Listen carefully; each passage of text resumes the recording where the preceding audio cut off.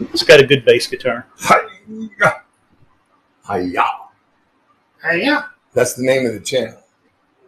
Hi-ya. On the, I get it on the Roku and I get it on the Pluto TV.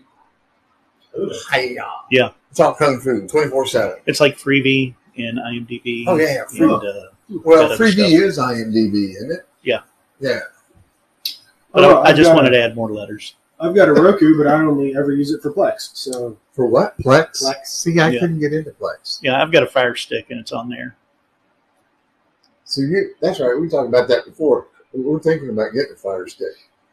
So, but Hi-Ya is the 24/7 Kung Fu streaming platform, and I've watched it quite a bit because, Kung Fu. Well, I recently found Film Rise is in there with horror, anime, and all kinds of other fun stuff. Yeah, they have like several things going on. Yeah. So I've looked through some of their stuff. And they're also one of the bigger forensic TV show channels. Oh, they really? Well, I didn't know that. Yeah, Film Rise is behind Forensic Files. Oh, okay. And I've run out of those to watch, and there's like 13 or 14 seasons. That's fun. I'm rewatching Murders. Well, what's your favorite Kung Fu movie? Favorite. Yeah, From when I was a kid. Yeah. Because it's the only one I can remember. Five Deadly Sins. Everyone remembers that. And of course, anything with Jackie Chan. Bulletproof Monk I was don't really think you good. understand the Kung Fu definition Panda of the was word really good. favorite. It's ephemeral. Oh. It's flowing. It always changing? Yeah, Fluctuating? pretty much. Yeah. All right, what about you, Parker? Do you have one favorite Kung Fu movie? no. I don't have the same exposure to Kung Fu movies that you guys do. I never really got into watching them. I enjoy, some of the more modern ones like Kung Fu Panda. And, of course, Stephen Chow with Kung Fu Hustle and Shaolin Soccer. Yeah. Those are great. But the old classic, like Shaw Brothers and other stuff, I never... Well, what about like swordplay stuff, like Hidden Dragon, Crouching Tiger? Those are okay. Shinobi Heart Under Blade. Oh, yeah. Because of the soundtrack. Yeah. Yeah, no, see, unfortunately, I never really got into watching those. Gotcha. I mean, when I do see them, I like them, but it's not like, ooh, Kung Fu movie, let's watch it. This is, my love for my wife went to a whole new level when one day I walked in, she was in the bedroom folding clothes, and she had the TV on, and there was a Kung Fu movie on. I was like, oh, that's an early Jackie Chan movie. And she turns to me and she goes, yeah, that's Snake and Eagle's Claw. And I was like, huh? What? You know Snake? What? Huh? So she has that same love of Kung Fu movies, and she knows the old stuff. And so, we do this thing where we'll steam up some dim sum, make some stir fry, sit down with a bowl of rice, and we'll watch Kung Fu movies. It will be Kung Fu movie night. We'll just do everything, like Hong Kong style, Chinese style. Hong Kong Phooey. I forget about that one. What? No, that's a cartoon. Yeah. Wait, what was it? Shanghai Noon? Yeah. That's another one. Yeah. That's the one with Owen Wilson? Yeah. Jackie Chan? And then they did Shanghai Nights. Yeah. As well. Yeah. Wow. I don't know if those are. I don't know if you could purely call those Kung Fu movies or just action movies, though. They had Kung Fu. Yeah, they had having Kung Fu, though, is not the sole definition of Kung Fu. Even The Matrix had Kung Fu. Yeah. So that raises the question: what exactly then is the definition of a Kung Fu movie? Is it an action movie that has Kung Fu, or is it a movie that is based around Kung Fu? And does it have to be Kung Fu? Well, I think it depends on if you're a purist or not. If you're a purist, it's from like the late 60s, early 70s, filmed in China, with really, really bad dubbing into English. Bad dubbing is usually a big part of it. Yeah. But I don't feel like that has to be. I mean, I think there's some really good modern Kung Fu movies. By modern, being the old guy that I am, late 80s, 90s, 2000s. Bulletproof Monk. That's a really good Kung Fu movie. That's a Chow Yun Fat, isn't it? Yep. Yeah. So, of course, obviously, when I think about kung fu movies and the stuff I love is the same as what you're talking about, Ken. We're talking about stuff from the 70s. We're talking about the Shaw Brothers. We're talking about, I have two favorites, and one is just a little edges out the other one. My favorite, same, Five Deadly Venoms. That movie is amazing. To me, it's like, if you watch that, that's kind of like the definition of a kung fu movie. Because the master dies, we got to get vengeance on the bad guy for killing our master. And each one of them has a poison style. There's scorpion, snake, centipede, toad. I forget the fifth one. Scorpion, snake, toad, centipede. And something else. I can't remember what it is. But yeah, the Five Deadly Venoms.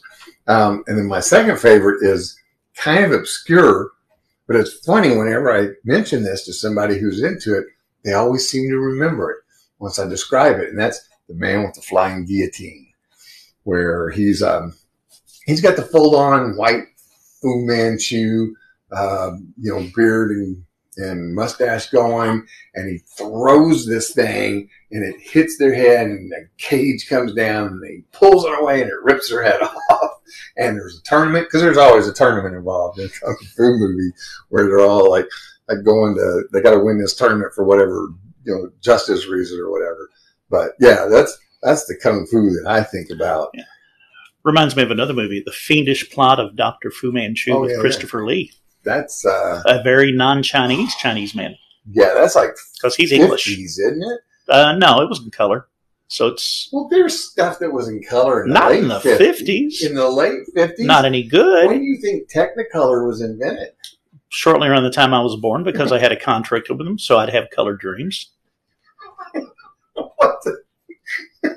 Hey, did you know that until the color TV came around, everybody saw in black and white, right? Oh my! That's the Mandela effect, right? No, something like that. Yeah. Something. That's crazy. So, for our listeners out there, welcome to another episode of High Culture with Low Friends, and obviously we're talking about kung fu movies today. You might have noticed that there's three voices in the room. It's a special edition of High Culture, and not only do I have Parker Black, but Ken Dotson with me here. We're doing a three-way in the living room. Wait a minute. Or we could do a three-part harmony. I don't think, can we do that? I know I can. I don't know about Parker. No. But we had to move out of the office studio because it wasn't big enough for the three of us. And if you see the videos that I've posted on TikTok, you'll know what I mean. Because we are three big dudes. Two of us are at least fat, right? I'm fat. Yep, definitely. Yeah, I was sitting here a minute ago. I'm like, I feel like a bullfrog. I'm just a little big boned. You're big. Dude, you were pregnant for 15 years.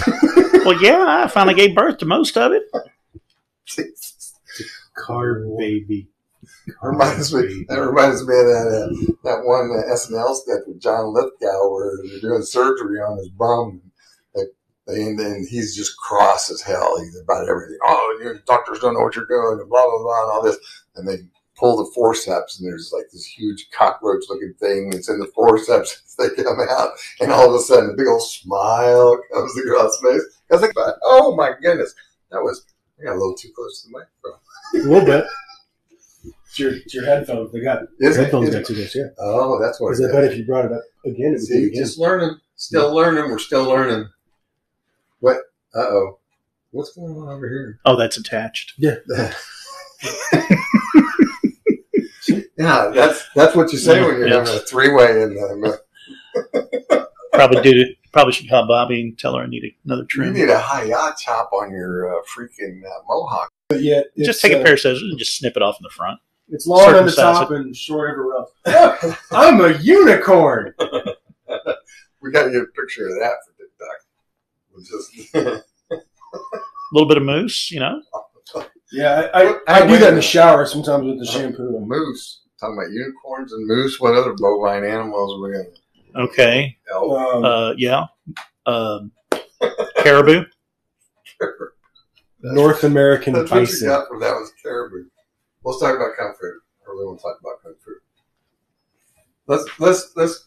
plumb the depths of Parker's knowledge here, what he actually did. So you mentioned him ago. You know who the Shaw brothers are. Oh, yeah. What do you know about they're brothers. Name Shaw. They have them? Shaw. 5 of them. There was more than one.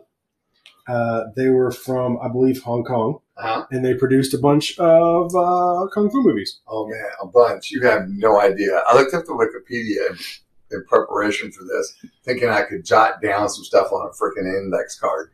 No. The film company has been around, or the entertainment company of the Shaw Brothers has been around since 1910. The oldest brother, who was like way older than the youngest brother, he's dead now. Basically inherited this conglomeration or whatever, and he created this entertainment company, which became a film company when the silent movies first started. So they were doing silent kung fu movies back then, and then they were doing like some documentaries and instructional stuff. And the company basically got handed down from one brother to another until you get to the golden years. In the 50s, when they start producing all these kung fu movies. And if you look at the list just for the 50s, oh my Lord, there's like 70 movies they did in 10 years. And they were just constantly, they were doing like 3-month production. And then, of course, by the time you get into the 70s, the youngest brother, Run, love that name, Run Shaw. He's got the company, and he's putting out stuff like Man with the Flying Guillotine, and those kind of Snake and Eagle's Claw, and you start seeing these superstars rise out of that, And then of course the 70s is the decade of Bruce Lee. So Game of Death, have you seen that one, Parker? No. Enter the Dragon? Maybe. That name's familiar. Should be. That's one of his most... Yeah, I was going to say, most and the Green Hornet. Well, that's not a movie. That was a TV series. In China, it was called the Kato Show. I believe that. Yeah. That was, I can't remember who the guy... Some white guy in Bruce. The American actor that played the Green Hornet lead role. I can't remember now. I should know that. I need to have my tablet in here so I can be doing searches on all this stuff. The only Green Hornet movie that I know of was Seth Rogen. Yeah, that's the remake. Yeah. But back in the late '60s, it was a TV show. I mean, that's how Bruce got introduced to American audiences, was through that TV show. And he was amazing at it. He was he was definitely more fun to watch than the Green Hornet himself. So, well, that's because the Green Hornet relied on weapons and stuff. Well, he was Batman. He was like Batman, but only not as rich. Well, I guess he might have been a little cooler, though. I always thought Green Hornet was a little cooler than Batman. Just my take on it. I know lots and lots of people would disagree with me on that. So I'm indifferent. But you're Parker. You're a Jackie Chan fan. Yeah, I mean, I enjoyed most of his movies. I mean, I don't know if I'd use the word fan. I guess it sort of depends on your definition of fan, but I have enjoyed his work. You enjoy the action of his stuff. Yeah. And I know Ken's like, Ken, you've seen Police Story, right? Yes. Van Williams was the original Green Hornet. Yeah. That does actually sound a little familiar. So. Oh, and it started on radio. Oh, yeah. It's been around in 1936. I was going to say 40, but yeah, that's even better. 1936. Wow. Yeah. Been around a long time. So, but, Kim, what are your thoughts on Bruce Lee? He was taken way too soon. Agreed. I mean, and he was truly probably one of the greatest kung fu fighters of all time. And his son Brandon, a very close second. Yeah. Now, also taken way too soon. Yes. What was shoot? Now I'm feeling stupid because I should know this. What was his style of kung? He had a name. He made his own style, right? But he had a name for it. Is it Jeet Kune Do? Yeah, that's it. Yeah. He also invented the nunchucks. What? Yeah, you didn't know that? He invented, not like Al Gore I invented, but actually invented the nunchucks. At least that's my understanding, because he wanted to create something that was flashy but yet useless. I thought it started out as a rice flail. I mean, there was probably something similar. It may have been used as a weapon, but like traditional nunchucks, I read somewhere he created it for movies and TV. And he kicked butt. Like super flashy, and it looks really good. Oh, that's cool. That's super cool. I did not know that. I'll have to look that up to verify that, because I could be wrong, but yeah, I do remember reading that somewhere. But you were saying, Jeet Kune Do. Yeah, that was the style, and it was not. I mean, there were elements of other things in there. Like I feel like there were elements of Wing Chun. Yeah, there was actually a movie about Bruce, and what happened. Apparently, he injured his back in a fight. Actually, was broken in places, and his then girlfriend, later wife, while he was in the hospital, he had always mentioned that traditional kung fu was too rigid. And so she helped him develop the style. And I think he said, with the style he developed, he could take anyone out in less than a minute. I think it's what it was. And it shows in one of the fights, just after this, the guy who was going is this huge mountain of a man who knew Bruce's back had been broken, basically does a kidney punch on him. And then Bruce proceeds to mop the floor with him in less than a minute. Well, that's what in the wrestling business they call that a hooker. Yeah, and of course, and then you take them out. There's urban legends that Bruce and Chuck Norris had a secret fight because Chuck wanted to know who was better, right? And supposedly, because there's this one film with Bruce and I think it's Kareem Abdul-Jabbar, basketball player. And they're in the movie. They're in this big fight, and Kareem kicks him in the chest. And on the suit or the outfit that Bruce is wearing, you see this footprint that goes from his navel to his neck, which is Kareem's footprint. Supposedly, they had a little duel offset as well. But like I said, it's urban legend. I've never seen any proof one way or the other. But that wouldn't surprise me at all. just to clarify here, I looked it up because I was curious. Bruce Lee did not, in fact, invent the nunchuck. He was the one that brought it to TV.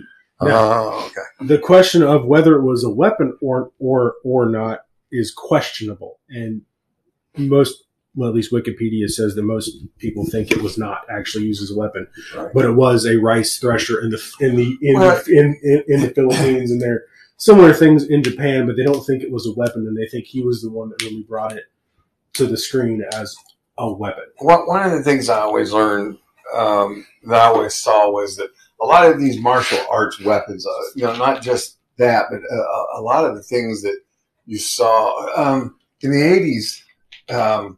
There was this dreadful ninja movie that came out, and the lead in it was this guy named Franco Nero, who was Italian.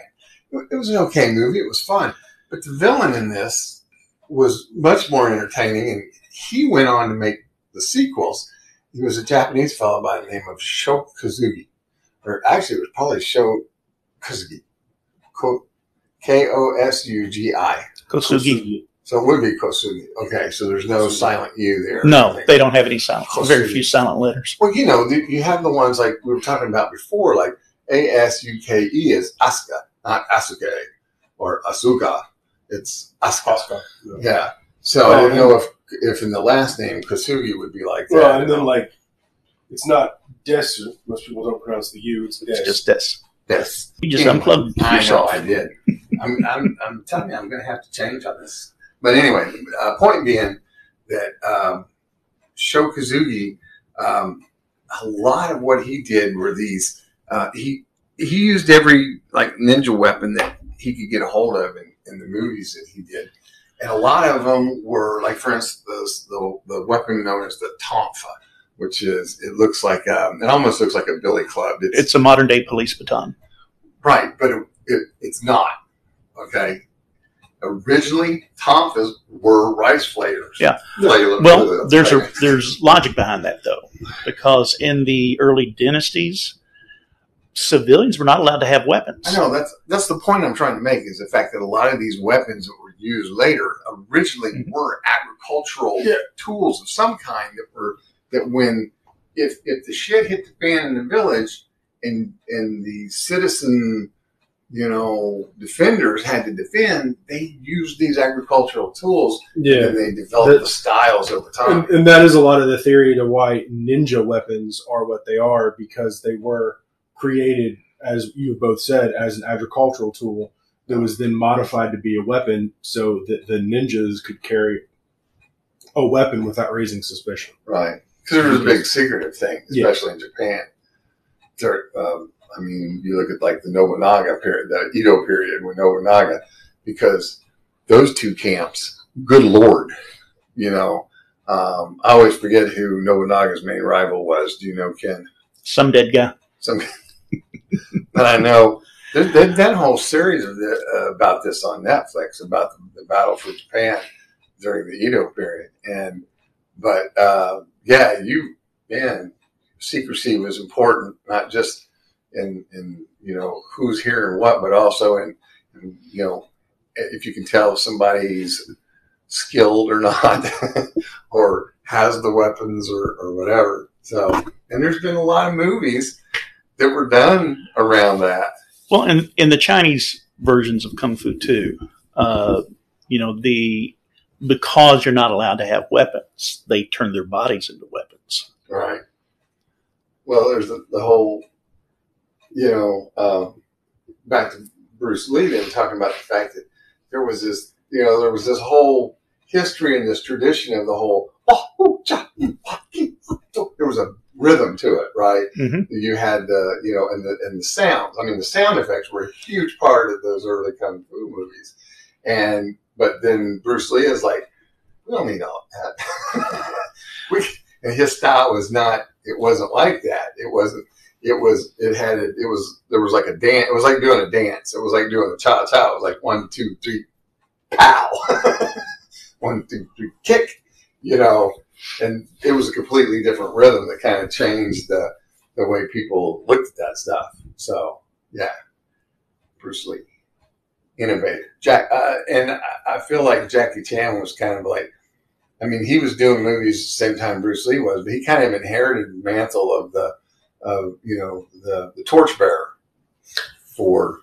And I think he got a lot of props because he, is known to do a lot of his own work and a lot of his own stunts. Oh, so that I think definitely it does give a different feel when you not only can see somebody do a stunt, but a lot of times when stunts are done, they might cover the face or hide the face so you don't recognize the stunt actor not being the main actor. But in his case, you could see his face the whole time.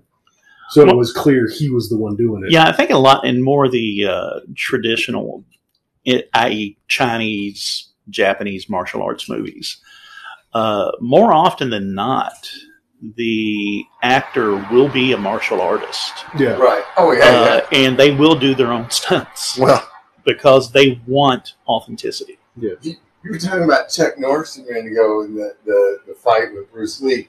There was, a famous TV show here in America that kind of was a response to Americans being introduced to some of that stuff. Was the TV show Kung Fu with David Carradine, where he played this Shaolin monk who was in the West, and he would each episode he was fighting for justice for somebody, and didn't really want to fight. And they had apparently he had a little rivalry with Chuck Norris as well. Well, also Bruce Lee was supposed to be the star of Kung Fu, but he wasn't white enough. Yeah, we can go a whole other direction on that. Heck yeah. But David Carradine, Chuck Norris criticized David Carradine for his martial arts, and they asked David Carradine about it, and he said, "Well, I think it's clear that one of us is an actor and one of us is not." True. David didn't really know any martial arts when he started. He was an actor. Even and Chuck Norris was more not. modern. Buffy the Vampire Slayer was Sarah Michelle Gellar. I mean, it was a backhanded slap. Yeah. What it was. But Buffy was Sarah Michelle Gellar. She didn't know martial arts starting out. Before the end of the series, she was a black belt. No. Now, another interesting tie-in there, talking about those three gentlemen. Bruce Lee's last story that he wrote was called The Iron Circle, I think. And there was a movie done, and it was David Carradine that starred. He wasn't the lead. He was the antagonist in it. He was kind of like a modified Monkey King. The guy that was the main hero was named Cord. I have no idea who the actor was because I don't think he did much of anything after that. But it was the last story that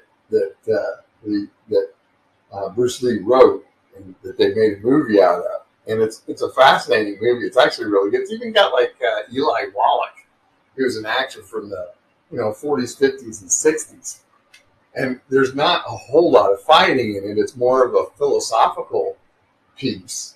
But I always found it interesting that there's some of those like meta connections there between, actors and martial artists in that world. Yeah. So, but and I guess we'll go. We'll just keep going down this lane. I think. Expendable series. Jesse's been in what? Oh, The Expendable series. Oh, have you seen the preview for Stallone's new movie?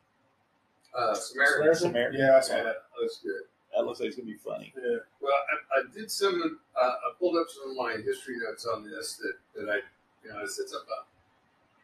Looking at Wikipedia last week, and there's just like tons and tons of Shaw Brothers movies, right, from the 70s, 50s, 60s, and 70s, into the 80s.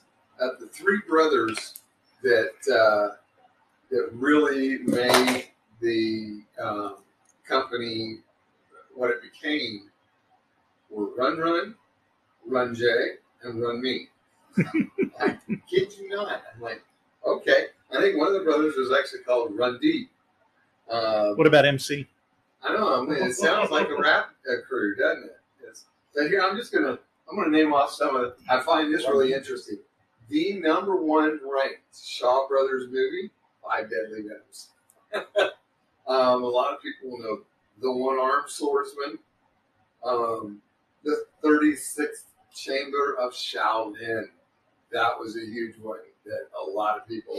I remember parts of that, but that's another thing too that the Shaw Brothers brought to the whole kung fu, not just kung fu, but to pop culture in general, is the idea of the Shaolin Temple. How pervasive is that? Now, if someone says, "Oh yeah, he's from the Shaolin Temple," they "Oh, he must be really, really good." Because only the best get into the Shaolin Temple. Let's see, Shaolin Daredevils, Avenging Warriors of Shaolin. Where's the new One-Armed Swordsman, the Masked Avengers? Here we go. I remember this one, the Kid with the Golden Arm. Nope. The Assassin, the 10 Tigers of Huang Tang, Five Fingers of Death. That, I would imagine does that sound familiar to you guys at all? You remember Five Fingers of Death? There was a reference to that in Kill Bill, but I don't know the actual movie. Oh yeah, that's because the 5 nerve points. Yeah. And then you take 2 steps and die or something. Yeah, something like that. Let's see. There was another one here that I guess Kill Bill would count as a kung fu movie. I was actually just thinking that. This sort of would count as a kung fu movie. Because it does. I even think Quentin Tarantino even said that, you got a lot of... oh, yeah. Well, she wears Bruce Lee's outfit. For Christ's sake. Oh, yeah, that was Bruce's outfit. Yeah. The motorbike. David Carradine. Yeah. Yeah. Well, let me flip over then. I told you I got some stuff for We'll talk when we talk about the impact that those movies made on modern stuff, because I've got a list here of there's some guys that came along. Obviously, Jackie Chan. Donnie Yen, who was Ip Man. And Parker, you said you've seen it. I've seen it, man. Yeah. Yeah. That was I'm bored and I still have Netflix. I wonder what this is. Click. And I was like, oh, that's pretty good. Yeah. And Donnie Yen was in Rogue One. Yep. The Force is with me, and So many bosses. Huh? So many. The mantra of Donnie Yen, the blind, Force-sensitive martial artist in Rogue One. What was his thing? I'm one with the Force, and the Force is with me. Something like that. Yeah, I love that. That scene where he's just walking across, just fired. I liked his weapon. Going, yeah. Basically a modified bow staff. Yeah. Yeah.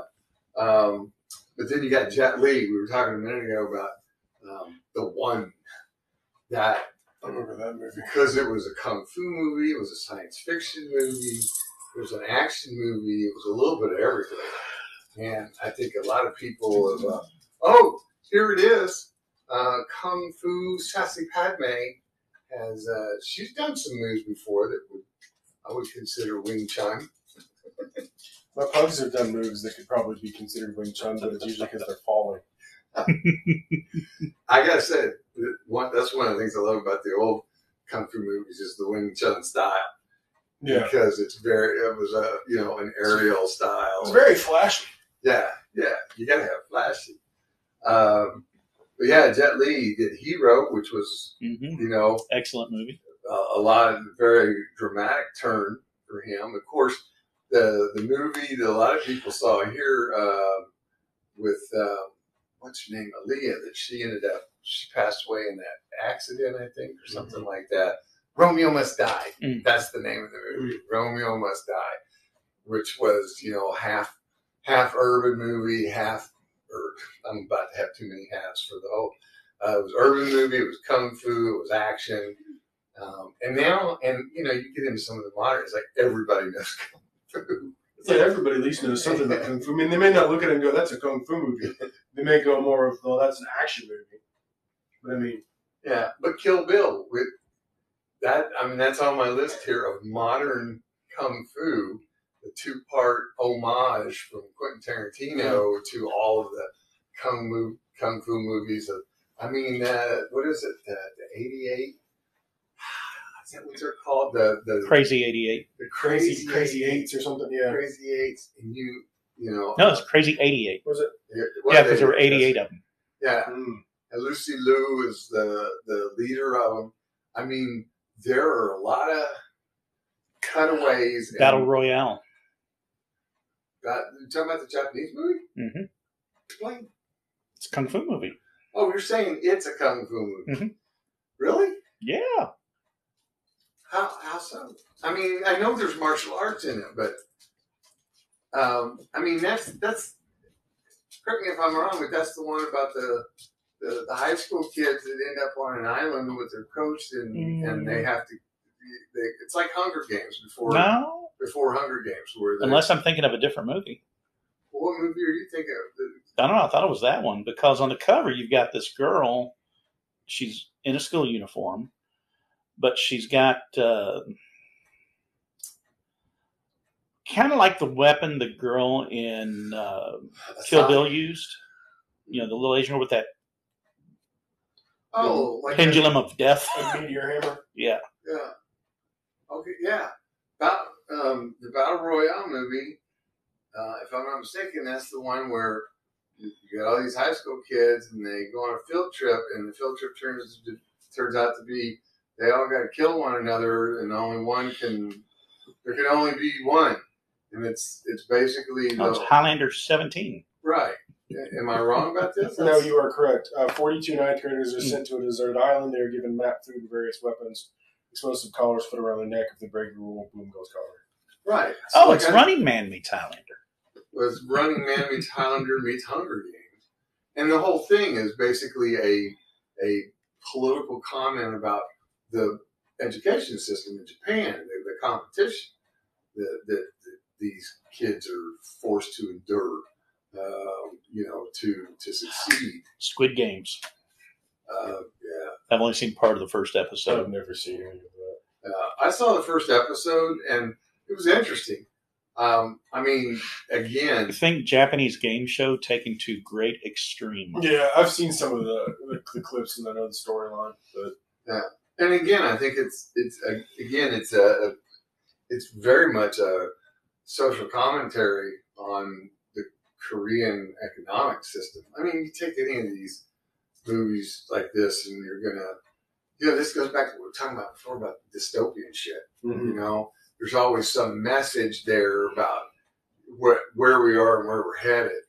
So, everybody knows. Well, everybody with half a brain knows where we're headed. But Kill Bill was, this was a movie that was really about, Quentin Tarantino showing homage to all those, not just kung fu, but schlock and gonzo movies of his youth. Yeah. So, yeah.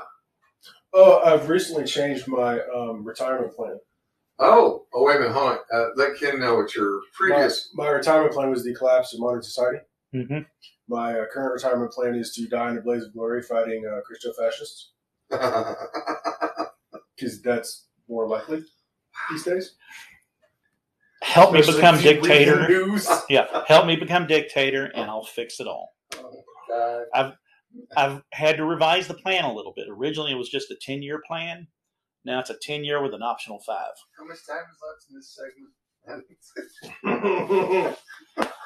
Because I have to get the moon base established.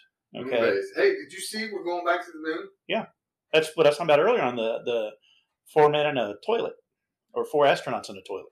Oh, I had no idea you were referring to something. Exactly. Yeah, it was actually in the news. Yeah, NASA's new rocket. It's due to go off, I think, in 25 or 26. It will have a crew of 4 and a toilet, which the Apollo capsules didn't have a toilet. Right. Yeah, because wasn't there that famous thing of like, whose is this? As a turd floats around in the capsule. That might have been on Space Force or something, but I don't remember it for real. Yeah, because it was a transcript. Oh. Like I read the transcript of one of the missions. Apparently, the toilet wasn't sucking properly. Apparently, a turd was floating around. Ew. Yeah. Just think we can go re-entry. Splat. Well, somebody said, don't let it get in the intake. Have either one of you seen Bride with White Hair? No, never even heard of it. Oh, jeez. Yeah, see, unfortunately, some of the big ones like Enter the Dragon and like the big ones that most Americans have heard of, I've heard of those. But a lot of the ones of typical kung fu fans, I probably would have never heard of them. Now, Ken, you've seen Crouching Tiger, Hidden Dragon, right? Yeah. I have also seen that. Yeah. Oh, you have seen it? Well, that was a big movie in America. Huh? Yeah. It was a big movie in America. Yeah, it was. Like I said, the other really big one is Shinobi. And I don't know that one at all. Well, I watched it because Ayumi does the title song. Oh, yeah. A song called Heaven. But I want to ask you guys specifically on Crouching Tiger, Hidden Dragon. What was your reaction to the end of the movie? I don't remember the end. Yeah, I'm sorry, I don't remember the end either. It's been, I've slept at least twice since then. See, that's funny because that had an impact on me that I still feel because the first time I saw the movie, I was like, huh? I don't get it. So, all right, spoiler alert for anybody that actually hasn't seen the movie yet, which is possible. At the end of Crouching Tiger, Hidden Dragon, you've got the 2 older people, Michelle Yeoh, Chow Yun-fat, who know each other, have a history, have a past, and their destinies are tied around the green sword of destiny. And then you've got the young princess Zhang Ziyi, who is trying to steal the sword because she's in league with the evil Fox Queen. And I said fox. I said evil. What did I say? At least she's not barking at me this time. I don't know. Fox is a trigger word? Well, it could be. You just never know with her. Sassy. We're on air right now. We're broadcasting. By the way, we're broadcasting from the heart of Hillview, Kentucky, if anybody cared. So once again, Sassy Padme has decided to. I can't tell if she likes kung fu or not. She does kung fu sometimes. We can teach her some. But at the end of this, so we can teach her Boot the dog. You've got the young. You've also got the rebel hero that has a thing going on with Zhang Ziyi. Mm-hmm. And so at the end of this movie with the young lovebirds, and she's kind of Zhang Ziyi is going back and forth between, do I want to be good, do I want to be evil, do I care, whatever. She jumps off the side of a mountain. I do think she gives up the green sword of destiny, and then she jumps off the side of a mountain. And it's like, what? Why did she do that? What's going on? And I watched it a second time because Shay and I sat down and watched it. And it made a little bit more sense to me because it was like a sacrificial thing, but I still was like, this is not the way I expect it to end. Kung Fu. And so I boot to the head. He's looking for boot to the head. Oh my God. Taekwon Leap. I had forgotten all about that sketch. Taekwon Leap? I almost brought it up earlier. Bring it up now. Go ahead. Ken, take it away. Taekwon Leap. Oh, no. God. What was the name of that? It started with. It started with. It was like a sketch. There were a couple of them. It's like one of them. You've got a funeral reading, where everybody's in, and the lawyer's reading off the will, and so and so will get this, and a boot to the head for Jenny and the Wimp. Right. And then it goes on, and a boot to the head for Jenny and the Wimp. And then lastly, for my attorney, not a boot to the head, but a rabid wombat to be dropped into his trousers and set free, or something like that. Right. And then the story, take the story of Taekwon Leap. It's taken place. Ed Gruberman. Gruberman. Yes. Ed Gruberman. Yeah. He says, he signs up to learn. He says, "Yeah, I want to learn to kick some ass." Right. And it's like to beat people up. Yeah, Ed Gruberman. That's not what we're about. It's like, and I'm getting this all out of order, but it's like, no, that's right. focus on the candle flame. Right. The master speaking, and then Ed butts in. He goes, "Ed Gruberman, I am going to show you something." He goes, "Yeah, great. I'm going to kick some ass." Yeah. Boot to the head. Boom. Right. And I wasn't ready. He goes, "Yeah." And he's, he's staggering around and everything. He goes, "Yeah." He goes, "Okay, students, what have we learned?" And it's like, "Master, we have learned that you must get in the first strike. Boot to the head." Right. Whoosh. Whoosh. You missed. I boot to the head. Boot to the head. And boot to the heads everywhere. And then you hear all the guys, and they're moaning, and the master goes back. Now we will focus on the candle flame. The meditation. And all the crows. Now, I think there might have been a third one. But yeah, it's really big at cons. Right. They'll get a few guys up, that'll do it. Cons, he means convention. Yeah, Marcon, Gen Con, all of them. And there was even one. It was a troupe. It was a comedy troupe that did that. They're out of Canada. It's called the Fanatics. Yeah, and they even had the old D&D skit, where the guy says, it's like, okay, there's a darkness. He goes, "I shoot it." Yeah, shoot what? I shoot the darkness. Right. And it's actually not far off from a bunch of D&D groups that I've known through the years. I attacked the gazebo. Right. That was God. What was that game? I think it was called Summoner. It was an old sounds familiar. It was an old PlayStation game. And at the very end of it, if you went through the whole game and you watched through the credits, they had that entire skit done with the game characters, as if they were playing D&D together. Because one of the summons was in the refrigerator. "Can I make my eyes gray? I want my eyes to be gray." And the guy who's playing the DM's like, "Oh God, please stop." Okay. I wish there was some way to tie that back in to Kung Fu movies, but there isn't. There's just no way. No. We're gonna switch gears again without a clutch. Yeah. We were talking about Jet Li because he does a lot of boots to the head. There's your tie-in right there, boots. Right. Yeah. Some other newer ones, modern. Is a Man of Tai Chi. I don't know if either one of you have heard of that. Mm-hmm. Like I said, I really love Kill Bill.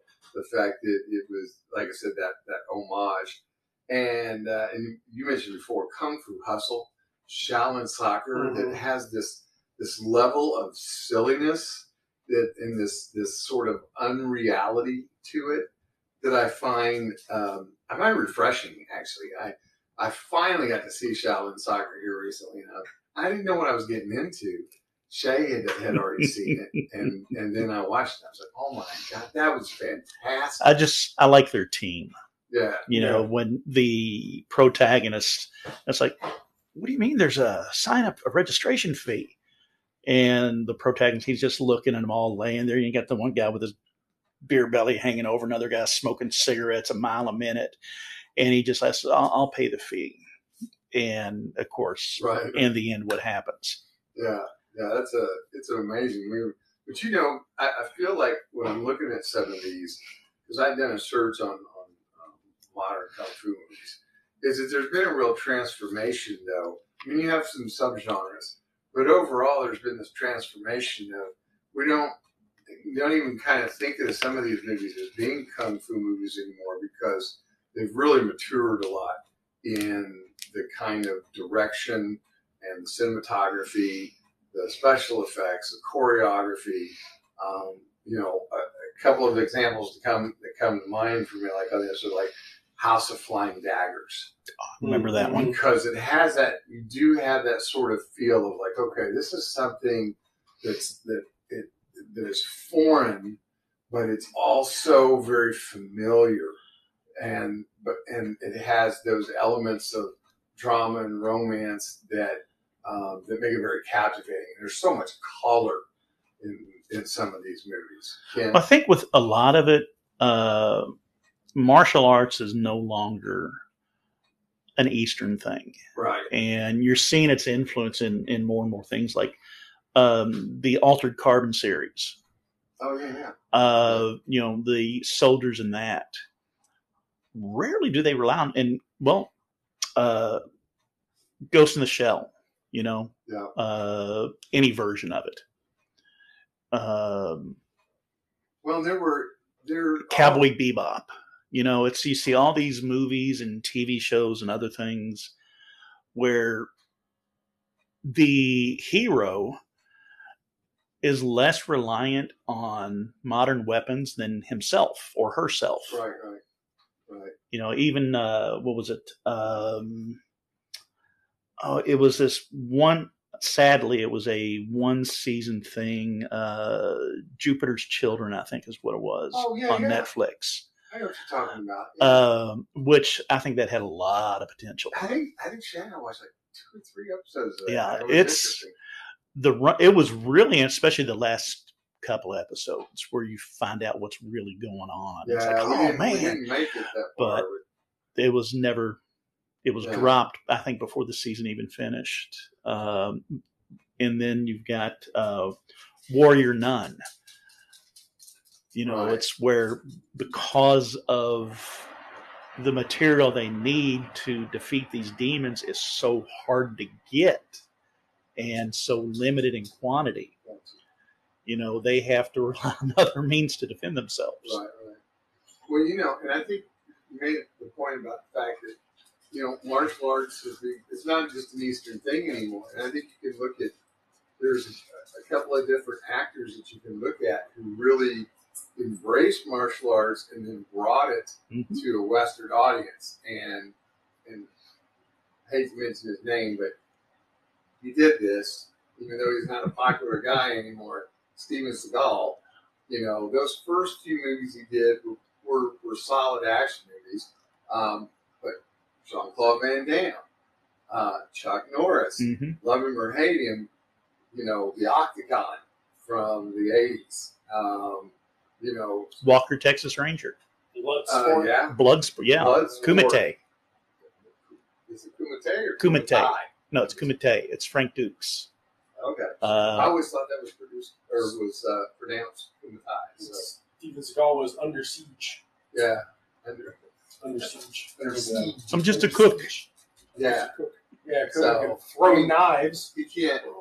His move now is just this like little flurry of arms. Yeah, well, that's I because watched him do some clip and he was just like this, and I'm like, what the? He's like most of us. He's put on a lot of weight and lost a lot of flexibility. Frank Segura does the comedian, not Frank. The comedian Tom Segura does a whole bit on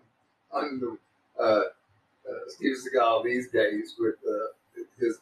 He did Aikido. That was his form of martial art was Aikido. But yeah, you had, and I'm sure I'm missing and I think Crouching Tiger, Hidden Dragon was actually, even though it was more of a swordplay movie than it was, a kung fu movie, that was, Ang Lee bringing, and it that was the first Asian movie like that to make such a huge splash in Western theaters. And I think it seems like it won an Academy Award for something.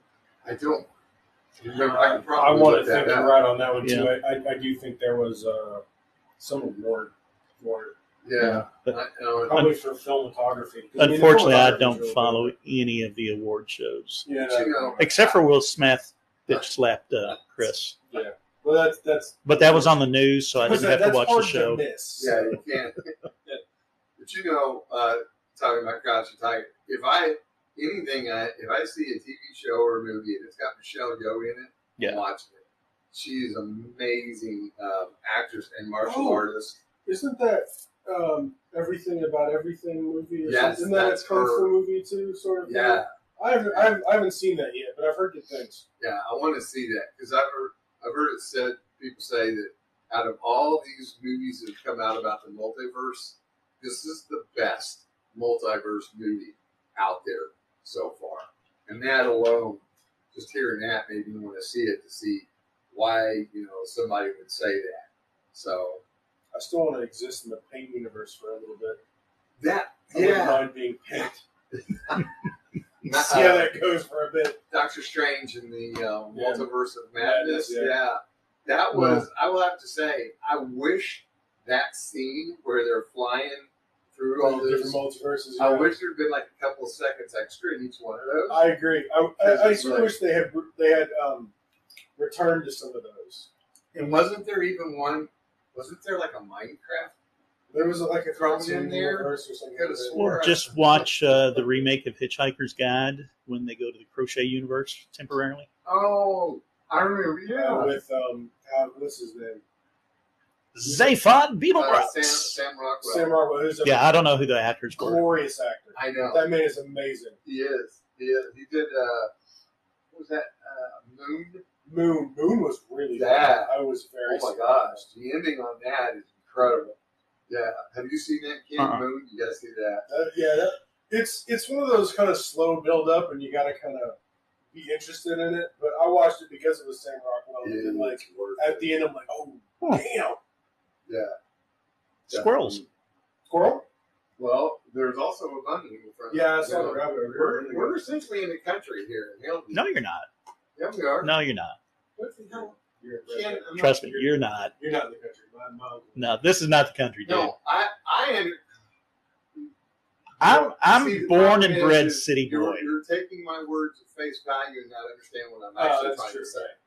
So I've got squirrels and raccoons. I got raccoons camped out in my flipping attic. Okay? Yeah. And I'm inside the original city limits. Yeah, I know. It's okay. I called the Midwest. I watched a guy living in Australia the other day, and he said, I live in an Australian big city. I got possums in my attic and a giant snake underneath that lives on the porch. Because it's Australia. And that snake probably can kill you. It's Australia. Everything can kill you. I know. Even those little tiny marmoset things. They may not be able to kill you, but they want to. Ooh, what's the name of that guy? There was an Australian kung fu artist, martial artist. There was. I wish I had that at my fingertips now. But for some reason, that's almost as bad as a Canadian kung fu that's going, hey, after every hit and apologizing. No, what was the one I saw? I saw one that. Oh yeah, we have commandos too. We just say sorry when we slip the knife in. Sorry.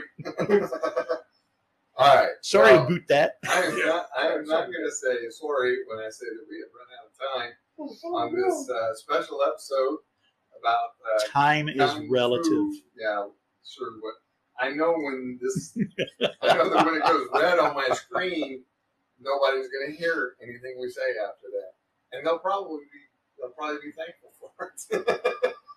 Maybe.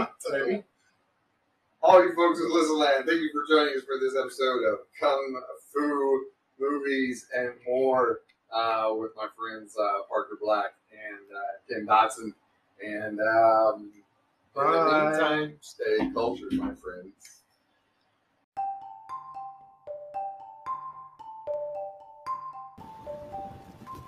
You've been listening to High Culture with Low Friends, a weekly odyssey of everything pop culture. High Culture with Low Friends is copyrighted and produced by Wicked Wolf Media Arts Studios. Be sure to follow and subscribe so you don't miss a moment.